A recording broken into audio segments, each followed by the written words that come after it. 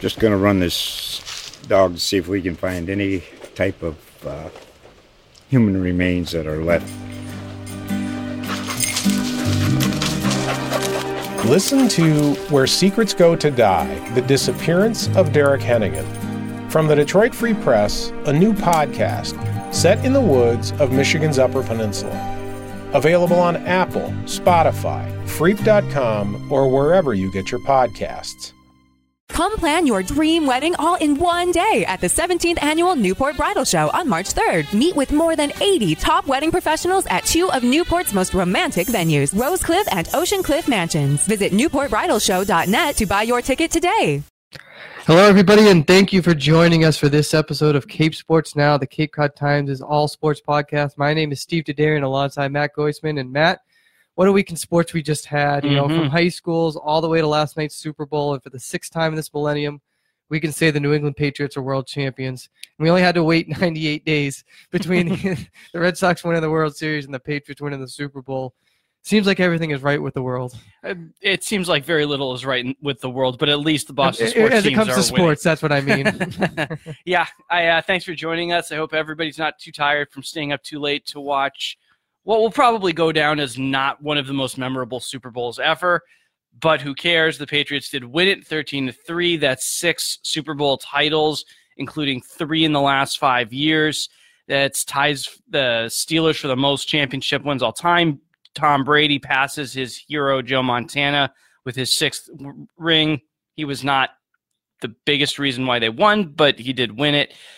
It was a good, it was a good defense. I think the defense was what really shined for the Patriots last night. Yeah, I mean, who would have thought a team that lost and looked so poor on defense against teams like Jacksonville and Detroit or the Eagles in the Super Bowl last year? Yeah, I mean, who would have thought that they would come back a year later? And somebody made that point, and they're not talking about it enough, is that how often do you see a team lose the Super Bowl and get back to the Super Bowl the next year and win it? Absolutely. That just doesn't happen in this league, and it really just speaks to that year in and year out success that everybody kind of raves about.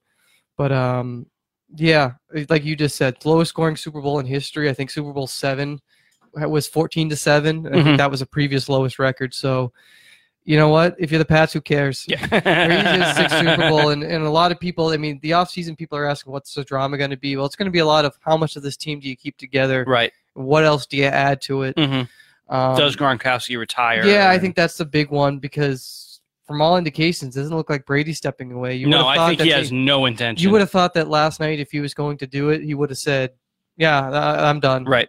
You know, Jerome Bettis style. Exactly. Or Michael Strahan, I think, did the same thing when he beat the Patriots. But you're talking about the defense, and we were talking a bunch last night. You could have given the defense, or you could have given the MVP to a number of defensive guys. You know, Donta Hightower, linebacker, you didn't have him last year.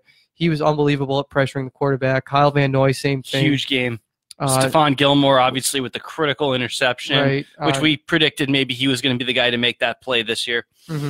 Trey Flowers, another great pass rusher. And then the McCourty twins. I mean, take your pick. For sure. Well, breaking up the touchdown pass. Jason McCourty, the end zone was huge.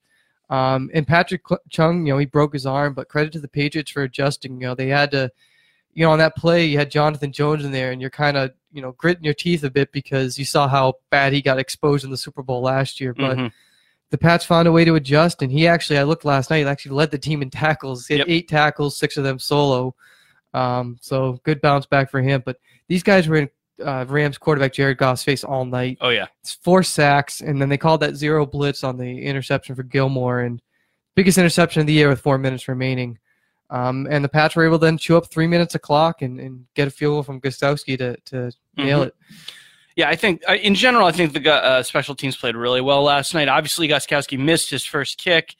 He's not quite as automatic in his Super Bowl history as Adam Vinatieri was, or even he himself has been in the regular season. But he made his subsequent extra points. He made the late field goal, which was critical. It came a day after his grandfather died. Yeah, so it's really tough for him. So he's probably playing with a bit of a heavy heart. I can't imagine what his mind frame would be trying to deal with that. He kicked some big touchbacks. He didn't give them much on kickoff coverage. Ryan Allen was great on punt coverage. He pinned them inside the 20 3 times out of 5 punts. And then Matthew Slater is an all-pro punt cover guy, and we saw why last night. I mean, they got nothing in special teams. When I used to play football, I used to love being the gunner, the guy who would run down the field and go recover the punts. Mm-hmm. It was just one of those things where you're racing. You're not necessarily racing another opponent. You're racing the ball. You're trying to keep it out of the end zone, do whatever you can. And, it's kind of funny. I tweeted last night, the Rams had to punt 9 times, really, really disappointing for their offense, to say the least. And, yeah.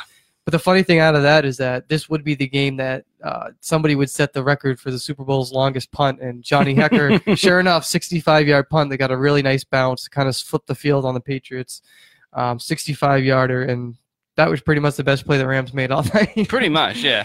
But in fairness, the Rams defense did make some big stops to limit Brady, who actually threw an interception on his first pass of the game. It was a deflected ball, so but yeah, it's an interception. But it was an interception at the end of the day, and the Pats were actually running the ball really well on that first drive. So it was almost a surprise that they went to the air that quickly.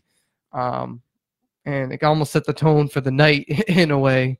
Just that was going to be a weird game. Yeah, I guess. But, they only sacked Brady once and really made those guys, Aaron Donald and Ndamukong Suh, kind of obsolete in a way. I mean, Donald was getting a decent pass rush. Suh got there a little bit. I mean, there's one play, I think, where he threw Marcus Cannon into Tom Brady. Right. But generally speaking, they weren't really the obstructive guys. I mean, there's a lot of it came out of the Donald secondary. was the defensive player of the year this year, and he was effective, but he was not amazing. Right. I mean, it wasn't like the Giants' defensive line, when they had or what the Seahawks did to Peyton Manning. And stuff like that. So, that's big credit to Pats O-line coach Dante Scarnecchia, as we mentioned last week. Many of those interviews, they praised him as the best in the game, and I think it certainly certainly came true again from coming out of retirement a few years ago and having one of the best offensive lines that only allowed Brady to get sacked once in the whole playoffs, never mind just the Super Bowl. The offensive line and under Scarnecchia was fantastic in the postseason. They kept Brady safe. You only have to do that for a few seconds usually.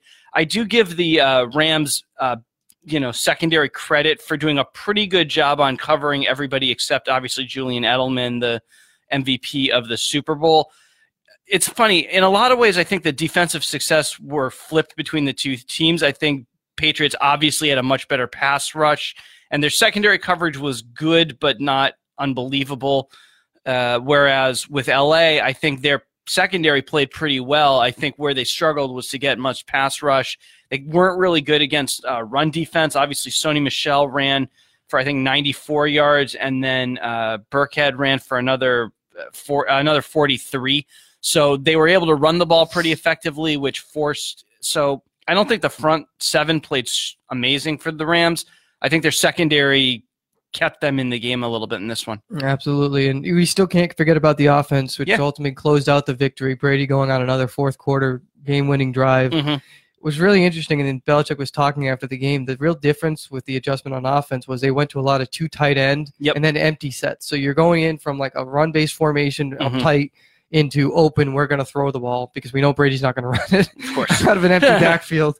And that's what got Rob Gronkowski open ultimately on that last drive. They got him on that little wheel route up the right sideline. And then, of course, that big throw down field of the 2. The only play that was inside the red zone was Sony Michel's 2-yard plunge up the middle.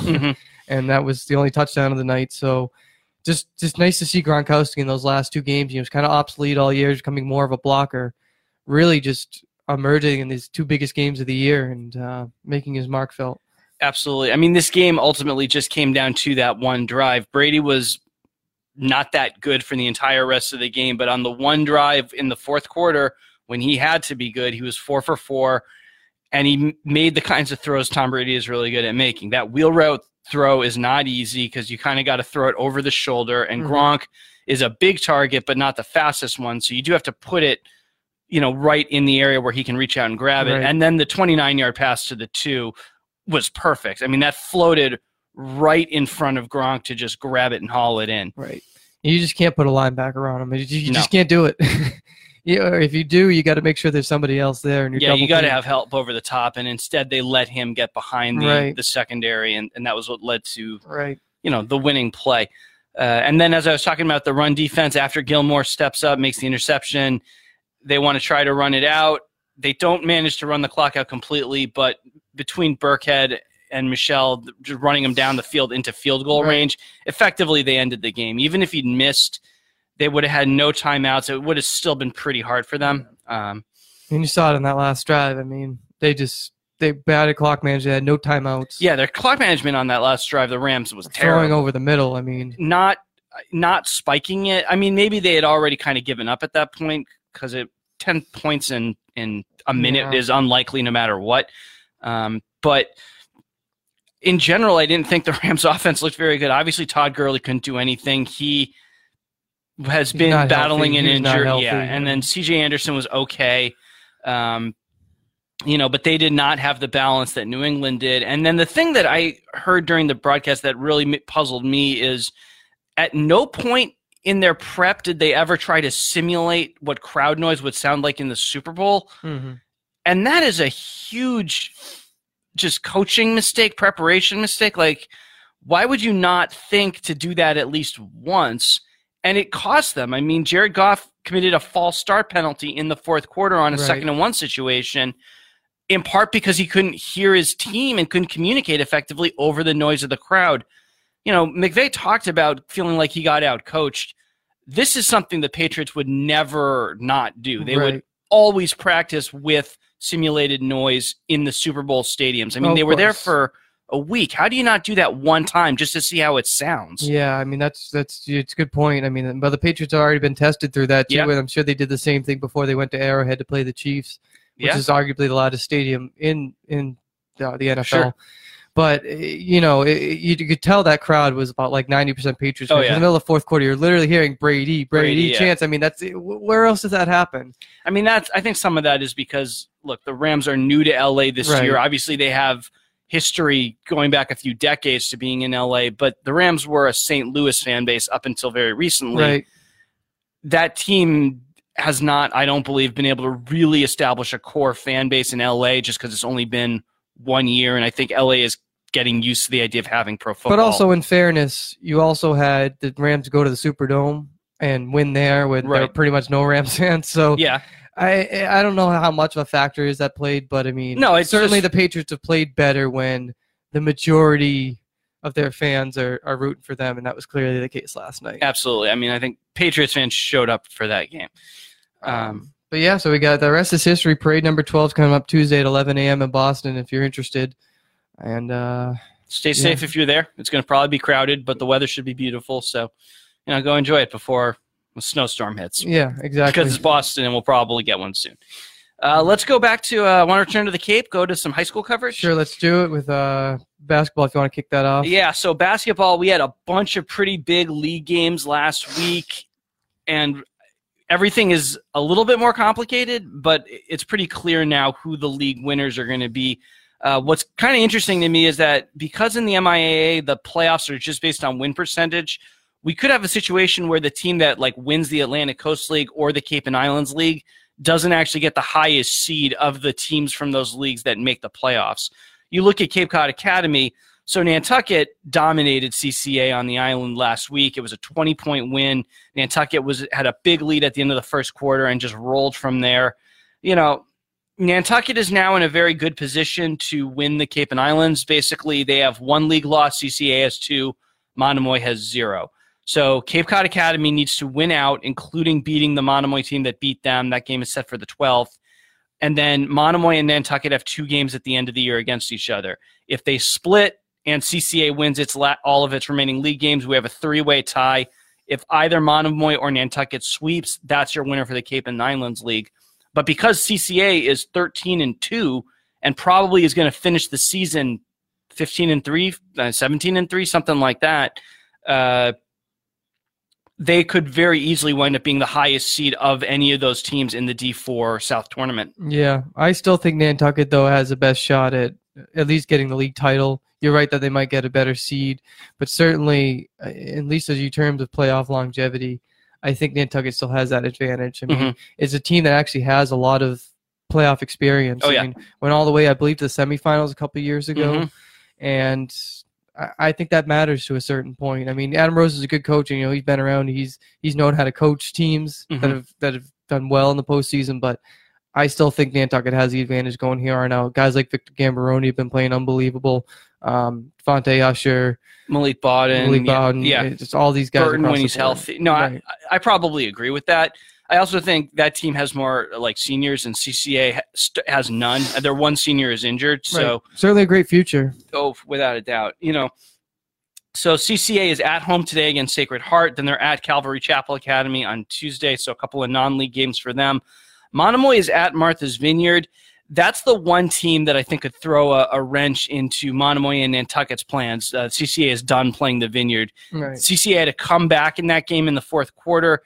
Martha's Vineyard is a D3 team. They're the only D3 team in the Cape and Islands League. They may even, when the new teams come in next year, move up to the Cape and Islands large and just leave the small as all the D4 schools. So I think Monomoy and Nantucket will both beat the Vineyard, but they both have games left against them, and I think the Vineyarders are the only team that could really throw a wrench into anybody's plans. It's going to be a tough win for Monomoy on the road. Yeah, it's at Martha's Vineyard today.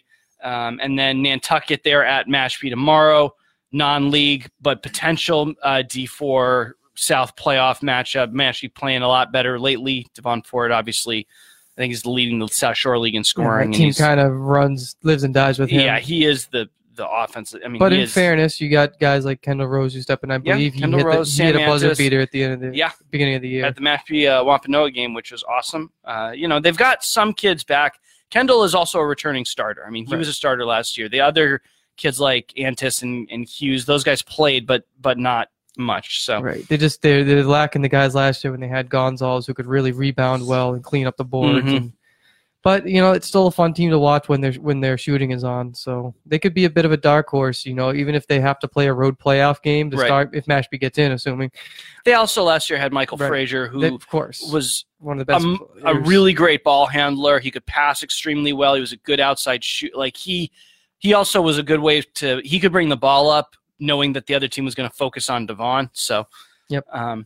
So over in the Atlantic Coast League, it's even more complicated than it seems to be. DY lost to Sandwich on Friday. That's the second time this year Sandwich beat DY, and the Blue Knights might not even make the playoffs this year. Chris Cronin was huge in that game, 27 points. They held Logan Grosek to 4 field goals and just 12 points overall. So DY is now 11-3, and they're a game behind Marshfield in the ACL standings. The good news is DY is at Marshfield on Friday, and with that win and a win tonight and a win this week against Nauset, they could still at least tie for the league title. But winning at Marshfield is a heck of a lot harder than beating Marshfield at home. So, Marshfield, I think, is definitely in control right now of winning that league. Yeah, I mean, Sandwich really playing a spoiler role a little bit too. It's interesting to see the kind of they can beat them but not them. DY has swept Falmouth this year, but also then Sandwich sweeps DY. But I don't think you would make the comparative in saying that Sandwich is also better than Falmouth. Yeah. So it's just weird how these teams kind of all match up in their own individual ways. Yeah, to beat Marshfield on the road, it's going to take a great game from Grosek, Cam Tauber, Alex Stowe. I mean, they got to get it going. Right. A couple other games that are worth watching out for this week. Tonight, we've got the Sturgis East-West doubleheader at Hyannis Youth and Community Center. That's always a really fun atmosphere. There's music. There's the whole walking track above the court is usually lined with people cheering and banging. So Sturgis East and West games are not always the rowdiest just because I think of the communities at those schools. But this game is going to be a fun one. So I'm looking forward to that. And then Barnstable boys host Falmouth on Friday. Their first game between these two teams wasn't much of a battle. Falmouth really just kind of dominated that one. But Barnstable is a home team. They're had a tough season, but they're not quite out of playoff contention yet. So maybe that spurs them on. But at the same time, last year, Falmouth beat Barnstable, and that did knock the Red Raiders out of the possibility of making the playoffs. So it would be a shame if Falmouth literally ended Barnstable's playoff hopes 2 years in a row. Right. You're right about Barnstable. I think they really need to get Joey Amokas going again. Yeah. And I mentioned it the last time, and it's going to be tough, obviously, when you got Cam Dunbury and Kyle Cardoza. I almost say Kyle Gonzalez. Kyle Cardoza. Both of those guys are just been outstanding on the inside, and they kind of neutralize anything on the inside. So it's going to have to be a combination. Mokas gets some inside baskets, but also guys like Alex Woolery or Jadaro France hitting from the outside. If they can get guys like Dunbury or Cardozo in foul trouble, they could at least maybe create a situation where only one of them is on the court at any given time instead of both of them. When both of them are on, I don't think Barnstable has the strength in its front court to match them. But DY was able to beat Falmouth at home a couple weeks ago by getting Cam Dunbury to foul out and putting a lot, and then they were able to kind of take control a little bit, even though they lost Grosek and their backup center. So there was a lot of fouling out in that game. Right. Girls side, you're gonna have 2 possibly 1,000-point scorers as early as tomorrow. Absolutely. Bourne Emma Fenton's 5 points away from scoring. They play Dartmouth, or excuse me, they play Wareham at 6:30 p.m. Tuesday. Yep. She should be able to get that pretty quickly. And then Barnstable's Carly Whiteside, who's been playing since 8th grade, didn't play her junior year. She's 8 points away from 1,000. That game is 5:30 p.m. at home against Dartmouth. She was only 14 points away against Bridgewater Random against Saturday, but only scored 6. So Bridgewater Random is really they're really good. They're one of the best teams in the state this year. But it almost sets up in a weird roundabout way, a nice way for Whiteside to hit that mark at home. Yeah, I had the same thought when I was reading about that that would be fitting for her to get it at home. And I think both of these players will do this. I think they'll get it. Fenton, I think, will have it in the first quarter. Whiteside maybe at halftime. But, yeah, 2 big games. I think we're each going to go to one of them, I think, is maybe the plan. Yeah, that's what we're looking at. So I've seen Barnstable girls a few times. They're a fun team to watch, even outside of Whiteside. A couple of young guards, including Nakaya Bland, who's just got really good hands. She's so fast. Yeah. And she doesn't stop. She has terrific endurance. Right. She can just run at a high speed forever. Right. I just think the only issue is that when they run into guards equally as talented, sometimes they back down a little bit like that instead of just keep the foot on the gas. So, or they play too fast and they make mistakes, which is what happened against Brockton in the game I covered there. On Bourne side, Emma Fenton coming off of a state championship in volleyball, it would be tremendous. That'd be a heck of a senior year to win a state championship and score your 1,000th career point in basketball. Hopefully, we'll find out a little bit about what her plans are for next year, because the last time I talked to her, even she didn't know kind of what route she wanted to go. And don't rule out the Bourne girls. I mean, they're a playoff team this year. Yeah, and that's been a program that's kind of flooded over the years, and is that finally, I think, with that senior class come in and just had a really tremendous season. We'll wrap it up with the ACL girls. So Falmouth put itself in a great position to at least tie for the ACL title by beating Nauset on Friday. Falmouth was terrific on defense. When we previewed the game, I said I thought Skylar Gonzalez, their center, could be really critical in her ability to control the paint. I was right. Ashley Ross could do very little. Skylar Sanderson got out-muscled, got just pushed away, and really never got going. They made Nauset look stiff, tentative, frustrated. Nobody looked comfortable shooting the ball. And it was only an 8-point win because I think Falmouth put so much energy into its defense they couldn't score either. But they were in complete control of this game start to finish. Falmouth, they finished their ACL schedule tomorrow at Marshfield. I think they'll win that game. That would give them at least a share of the title. Nauset has DY on Tuesday. That should be an easy win. And then Sandwich on Friday, which I think they'll also win. So Nauset missed a chance at maybe going undefeated in the league. I think they're still in a pretty good position to tie Falmouth for the league title. So we'll see but we'll know at the end of the week what's what. Yeah, unbelievable. We'll hold that team to 24 points? 24 points. So, Reagan Meehan didn't, Franganella, they were all of their scores were kept in check the whole night. Right. That's a really impressive defensive performance from Falmouth. Right. Let's hit the hockey now. Yeah, you saw some hockey, right? Yeah, a little bit. But the one big thing from this past weekend was the Canal Cup. Always a great event. And we saw 2 thrillers for the first time. Some of these games have been runaway games in the last few years.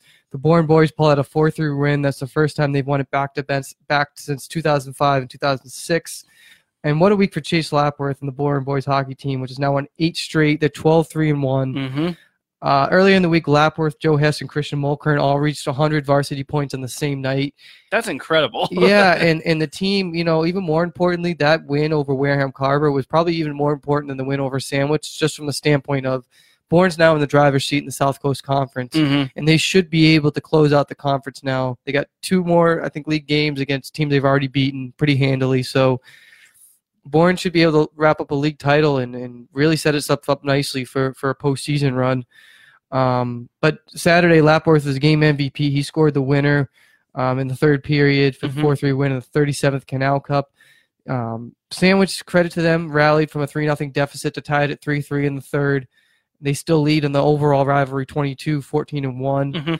But, I mean, the day really belonged to Bourne's veterans, who really set the tone and put Sandwich on its heels early on. Joe Hess scored 3 minutes in, then Mike Benito made it 2-0 with 3 minutes left in the first.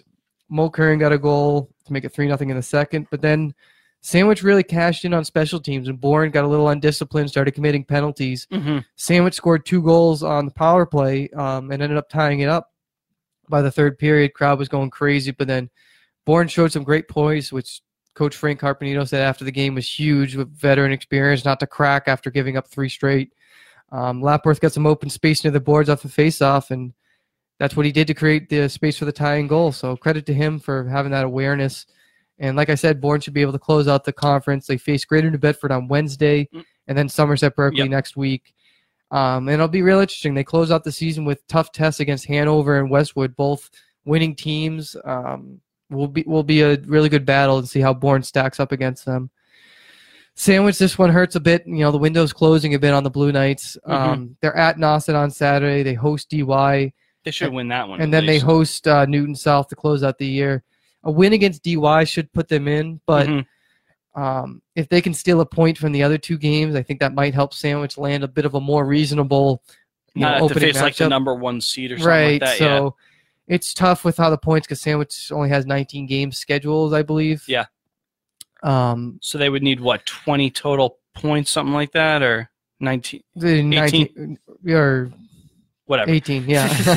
They have 16 points right now. So I think guys like seniors, Sean Connolly, John Stutzman, Jack Hemian really have to step things up and try to avoid, a big letdown here down the stretch. So, but then, we flash forward to this week. We got the rematch, the one we've kind of all been waiting for. A bit of a game time change. That game is going to be played at 3 p.m. Saturday, as was noted specifically many times on many of the different websites. So a little different time change, a little bit earlier than we're used to for the game, or that's at least what's called in football. Barnstable visits Falmouth in a rematch, 3 p.m. Saturday at Falmouth Ice Arena. Barnstable won the first time around 5-3 in Hyannis, but I'm expecting a much tougher Falmouth team this time around. I think guys like Nick Champagny are really hitting their stride. Now has 16 goals to lead the team.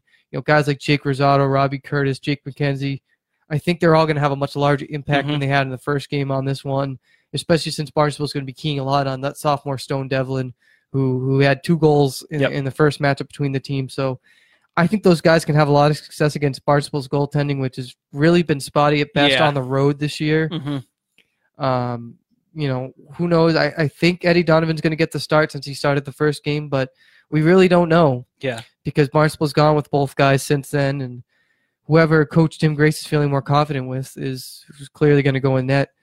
But Falmouth is playing better since that Barnstable loss. They've won 4 of their last 5 to clinch a postseason spot. But, like last time, they're going to have to play Marshfield 3 days before they play Barnstable. So, Marshfield's going to be playing with some things at stake here. They can clinch the ACL title with a win in that game. So Falmouth has to have to bring their best, because Marshfield's going to want to close out that thing and reclaim the league title. Falmouth D's also been playing a little bit better too. They only allowed 2 goals per game in the last 5, and they're really going to have to lock down on Brian Fry, I think, who really burned them in the first game. Big week for Barnstable too, I feel like. I mean, they got an old Colony League title on the line. They play Dartmouth at 5 on Wednesday. It would also be a playoff win for them. It would clinch the playoffs for them. They played Duxbury, a 14-2 team, on Saturday. They lost 2-1. Jack Cordero scored. Good effort against a really good Dragons team. They can't. I think you said before that they can't let Falmouth control the pace of this. They can't just let Falmouth take shots after shot at whoever, whether it's Higgins or Donovan, who's in goal. Yeah, and they did a real good job with that in the first game, keeping the pressure away, Mm-hmm. really getting pucks deep in the zone, and really turning the tables and outskating Falmouth. I highly doubt they'd be able to do that again. But even Falmouth at times, we've seen lapses in their coverage, especially from their lower line. So, I'm looking at guys, clearly Falmouth is going to be keying on guys like Fry and Jack Cordero. Yeah. And I think Barnstable is going to try to sneak some of those middle line guys like Chris Cordero and Jack Longwill on some of those other, weaker lines against Falmouth. Mm-hmm. Try to create some mismatches and get those guys scoring opportunities. They've done it a few times against certain teams this year, especially with Longwill, and we'll see what happens there. And Falmouth had to shorten its bench the last time and really just run 2 offensive lines. And if you have to do that again, Barnstable is just a more physical and a better skating team, I think. So if Falmouth can take the lead in this one and really add on to it, I think that they'll win this one and earn another split of this rivalry series, which never seems to get a sweep anymore, which I guess is a good thing. It makes That's probably it a a good rivalry. thing, yeah. Other hockey teams, just looking who's still in contention. Martha's Vineyard's 9-4-2. One more. I mean, I think they might have an extra game, so I think they do need another point or two. Mm-hmm. But they're right on the bubble. St. John Paul is going to have an interesting road. They got 5 difficult games, I think, all against teams with winning records coming up, and they have a depleted roster. They lost both Delmans to injuries, and haven't looked nearly as strong as they did in the beginning of the year, even with a good goaltender.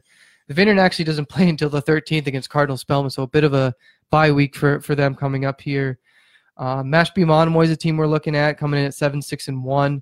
They have 2 games against sub-500 Middleborough Hull, plus a home game with East Bridgewater. So those games alone should be enough to put the Monarchs in. Mm-hmm. But then they also have a couple tough games, I think, coming up against Upper Cape, which will be another good rematch. And I think they have another one with St. John Paul to close out the year. So Noss at 7-7. They should be able to handle DY and Stoughton. But next week's going to be really interesting is that they're going to play a home-and-home against D3 Powerhouse Southeastern. That's Which is probably going to win the MAC, you figure, right? Oh, absolutely. If they haven't clinched it already. I mean, scored 107 goals and allowed just 14 this year. Absolutely ran over Upper Cape twice this year. Mm-hmm. We'll see how they match up against a bigger team like Noss, a team of Noss that beat Barnstable at home. So, again, I'm very interested to see how that Southeastern team stacks up against Noss, and they play them back-to-back. So it's always interesting when you get to see that. And then Noss also plays Sandwich, a team that beat 5-0. So I think the Warriors can go on a roll here and maybe even win out, and that would give them a chance to maybe even host a tournament or game. Although most likely a lot of those games get played. The games are going to be at Gallo. Most of those games get played at Gallo, but it increases your odds of getting a better matchup. Sure. And then you got Nantucket, which they came in. What was their record now? I believe they're 5-6-1. Yeah. Have won 5 straight. They're going to host Mashpee Monomoy on Wednesday and then Upper Cape on Saturday. 2 wins there, and I think the Whalers are really going to show that they mean business. Yeah, but those are going to be very hard matchups. I don't think they would be definitely they wouldn't be favored against Upper Cape, and probably I would say Mashpee Monomoy is favored in that game too. Right, but Nantucket is playing much better, and they're on a roll. Absolutely. They have the confidence. Girls side, the Canal Cup, it was just as thrilling. The Sandwich girls pulled out a 2-1 win. They got the winning goal from Carolyn Barrett with just under 4 minutes left in the third. Mm-hmm. But Coach Steve Knoll, I think, said it best that this win was for their lone senior, Carrie Gould. Doesn't get mentioned a whole lot. She's a senior captain and defender. Their only senior on Sandwich's team, and she just did a great job of playing defense in front of 8th grade goalie Sophie Vasiglio. Only gave up 1 goal in the first period, and then Sandwich shut out Bourne Mashpee Wareham, Old Rochester in the last 2 periods. So I said it last week that BMW goalie Meg Nolan would have to play well, and she did. But Caitlin Kelly had the only goal for the offense for the Canal women, and that was it.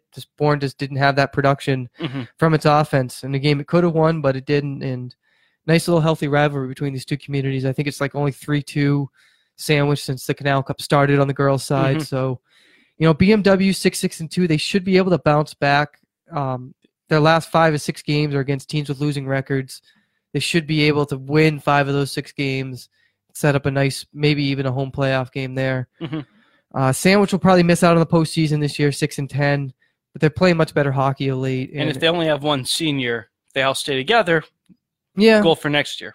And it's so tough. Sandwich has just gotten picked apart with its talented players going to prep schools, and you've had a player like Gracie Snow, who played for Sandwich initially, then went to DY. Yep.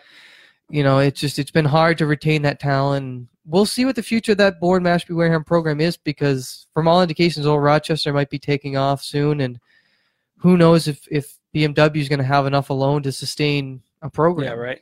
Maybe you get some kids from Upper Cape who are interested, or figure out something, but we'll see where they go moving forward. Big game I covered. Maybe they co-op with Sandwich. Maybe. Who knows at this point? Yeah. But, biggest game I think this past week, though, was Barnstable, 8-6-1, came in and knocked off DY 5-2 on its pink at the rink night last Wednesday. They scored 3 goals in the final 2 minutes, including the winner from Carolyn Oakley that made it 3-2. Totally different Barnstable team from their 7-3 skunking at DY back in December. Defense led by Oakley was all over the Twins, Ava and Kayla McGaffigan. They just had 2 defenders. Seemingly every time they had the puck, there were always 2 people there. They weren't afraid to take the body and play physically. And then Oakley just set up a nice slap shot from the blue line, and that was your winning goal there. And then you got 2 more kind of late goals just to kind of add insult to injury. DY was a little down. They were playing without one of their defenders, Chase Holmes.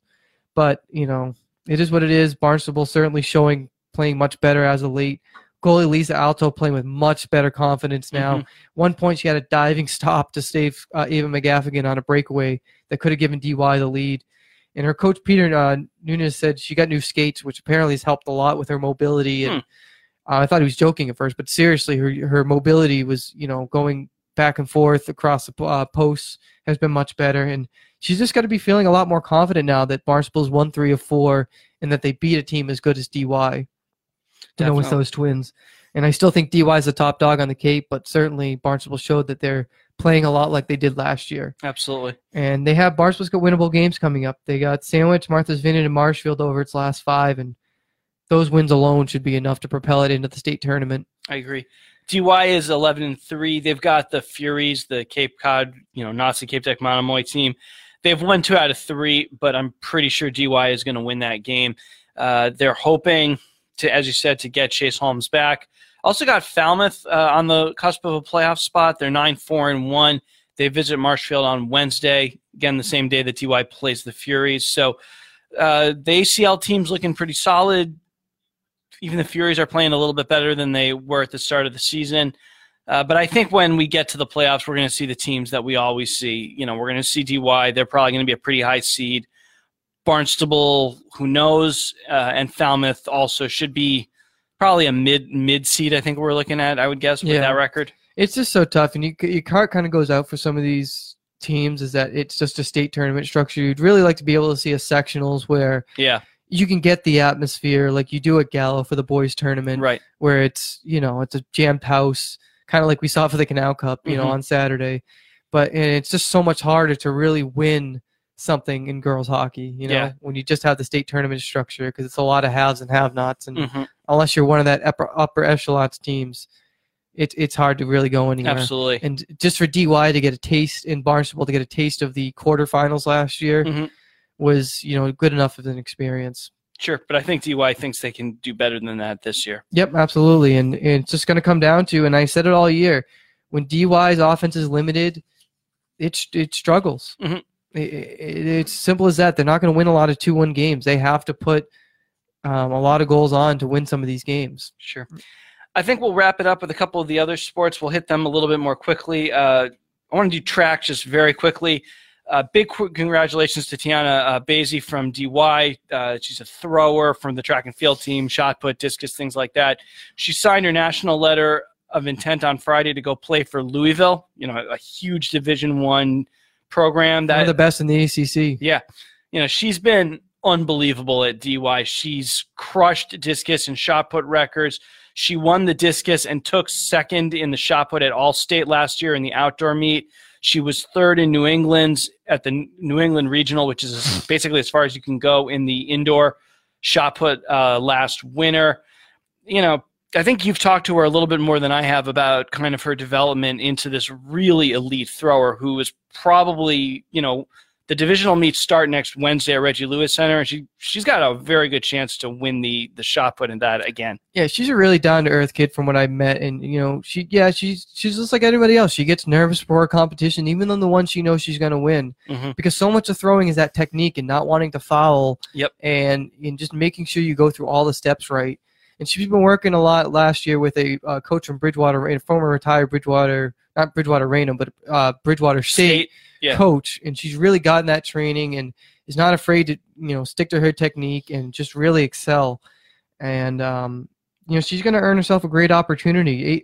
Louisville won the indoor ACC meet last year, and I think we're second in outdoor. So it's not just going to a mediocre program. This is one of the better programs, absolutely, in Division I. Period. So I think she's setting us up for great success, and like you said, in the divisional meet, we'll really see how she could finish out her senior season, because this is when the season really gets real for track and field. Definitely. With all these huge meets.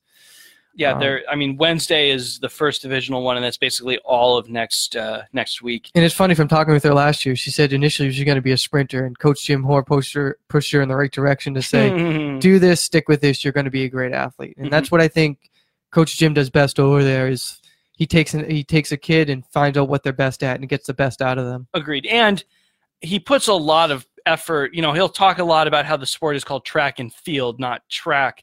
So he has always been someone who has stressed the importance of having developed throwers. And obviously, even when she was a sophomore, Bazzi was having a lot of success, but she was part of a throwing unit with people like Jasmine McFarland and Chloe Aracey, who are also really, really dominant throwers. Right. They're at I don't think UMass Amherst, but one of the UMass schools, maybe Lowell. Or Dartmouth or something. No, Lowell, you're right. It's D1, Lowell. So Lowell, I think. So, that's a program that has always stressed having good field players, field athletes, as well as good track athletes, Right. And she's the first D1 since Jordan O'Day, who went to Northeastern. Right. So it's just swimming real quickly. I was at the Bay Colony championship meet over the weekend. No real surprises. The Nantucket boys dominated. 4 straight title, 467 points. Sandwich was really excited, though. They got runner-up, but only 210 points. Really shows you the chasm in that conference. Nantucket, I think, really has a chance at state. I don't know if they have a chance to win it, but I think they could take top 3. Well, you know what kind of made me chuckle a little bit? When I talked to Coach Jim Pignato after the boys meet, he said he noticed his team seemed fatigued. And, you dominate so much, and you're like, really? But, there weren't really a lot of record-breaking times. The week prior, Nantucket, I think, had 3 meets in 4 days. So naturally, they were tired. But just to grind through that and to show that these athletes who aren't nearly as tapered yet for these state meets, as you mentioned, to do that well, I think speaks a lot to the program, that they can just go out there and even on tired arms or legs or whatever's hurting, can go out there and just have a completely dominant performance and defend the league. I think some of that is the experience of guys like obviously Tyler Rothke, but also James Taff, Grant Beebe. Those guys are all very seasoned varsity swimmers, and I think they swim. I'm pretty sure they swim year round. So they all know how to do this even when they know they're not at full strength physically. They know how to stay mentally strong. But I was actually more impressed. Nantucket's going to do what they're going to do. I wasn't almost as focused on that as much as I was with some of these other schools. It was a great feel-good story for a kid like St. John Paul's Tyler Caron, who was second in the 200 freestyle and second in the 100 butterfly. Just to see it from a small program, I think only has like 6 swimmers. To do that well in a meet like that, I think it's very noteworthy, and kudos to him for doing that. Same with Barnstable's Ted Ells, who I got to spend some time with as well Saturday. He was second in the 100 free, just missed out on states, but he's going to compete in the 100 fly at states, and he's been one of Barnstable's mainstays. Really down-to-earth kid, really takes things in stride, understand that he's a high school athlete, but he's certainly competitive, and he really enjoys swimming and is doing his best. And he still has, he could qualify, and he could qualify for state at sectionals. So if he can get his time down even more, I think he could keep his season alive for one more competition. Right. But he's big on the relays, too. He's just a good teammate. And it comes from a good line of swimmers, too. His older sister's at Merrimack, Carolyn Ells, and his older sister Elizabeth, I think, was like a lifeguard supervisor. So swimming, lifeguarding, all that stuff that's in the L's in blood. And we'll get to speak with, or we'll probably run a story a little bit on Ted a little bit later in the season as we lead up into states. Nantucket girls, again, were dominant as well. Emma Davis, a pair of events from the Nantucket girls. When you look at the other girls' side, the Barnstable Quartet, Kat Goodall, Ava Cateau, Hannah Jeffrion, and Sherry Danforth finished second in the 200 medley relay. Goodall, Danforth, and Morgan Darty and Jessica Brady were also second in the 200 free. You get some good performances out of Sandwich as well. Someone I spent some time with, Emily Bouchard, had a nice little story.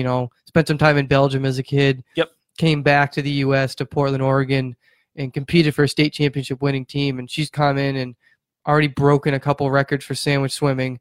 Won the 100 fly for Sandwich, and just having a really good season. Nice kid, down to earth, like I said. So we got the sectionals, as you just mentioned, coming up this weekend at MIT. Girls are at 4:30 p.m. Saturday, boys 4:30 p.m. Sunday. Should be an interesting week. A lot of teams are going to be tapering down, shaving a little bit, try to get those extra times off. And hopefully, like you said, some will qualify for states. Absolutely. And then we'll wrap up with wrestling real quickly. I know it's been a really long show here, a lot of stuff to get to. A couple of wrestlers who joined the 100 Win Club recently. Sandwich's Paul Cody and Barnstable's Mike Stanley are in. Stanley reached the mark with 3 wins by pin in Barnstable's quad meet Saturday against Pembroke, Carver, and Mount Hope. That's in Rhode Island, in case you were curious. Big week for wrestling, though. We have South Sectionals. Division 1's going to start in the morning at Brockton. Same for Division 2 at Whitman-Hanson, and then Division 3. Well, I don't have to worry about Division 2, but Division 3 is going to be at Foxborough. Barnstable in the D1 meet, I'd really look for Josh Stanley at 132, Mike Stanley obviously at 138, Joey Siliberto at 152, and then Joe Molina at 160 and Josh Oliveira at 220. I think those are the guys you're going to be looking at who are going to be trying to earn spots in the divisional meet. But you never know, there could be a couple guys who could sneak in there. Sandwich side, I mean, Paul Cody, he was a sectional champion last year, and I think he wants to repeat. Connor Keegan and Tanner Davison also wrestling very well, definitely got a chance to finish in the top 6, move on to the state meet the following weekend. And then Nauset, I think Christian Beer, I think we would agree, is probably their best chance of somebody from moving on. He went 2-1 at a quad meet over the weekend against Braintree.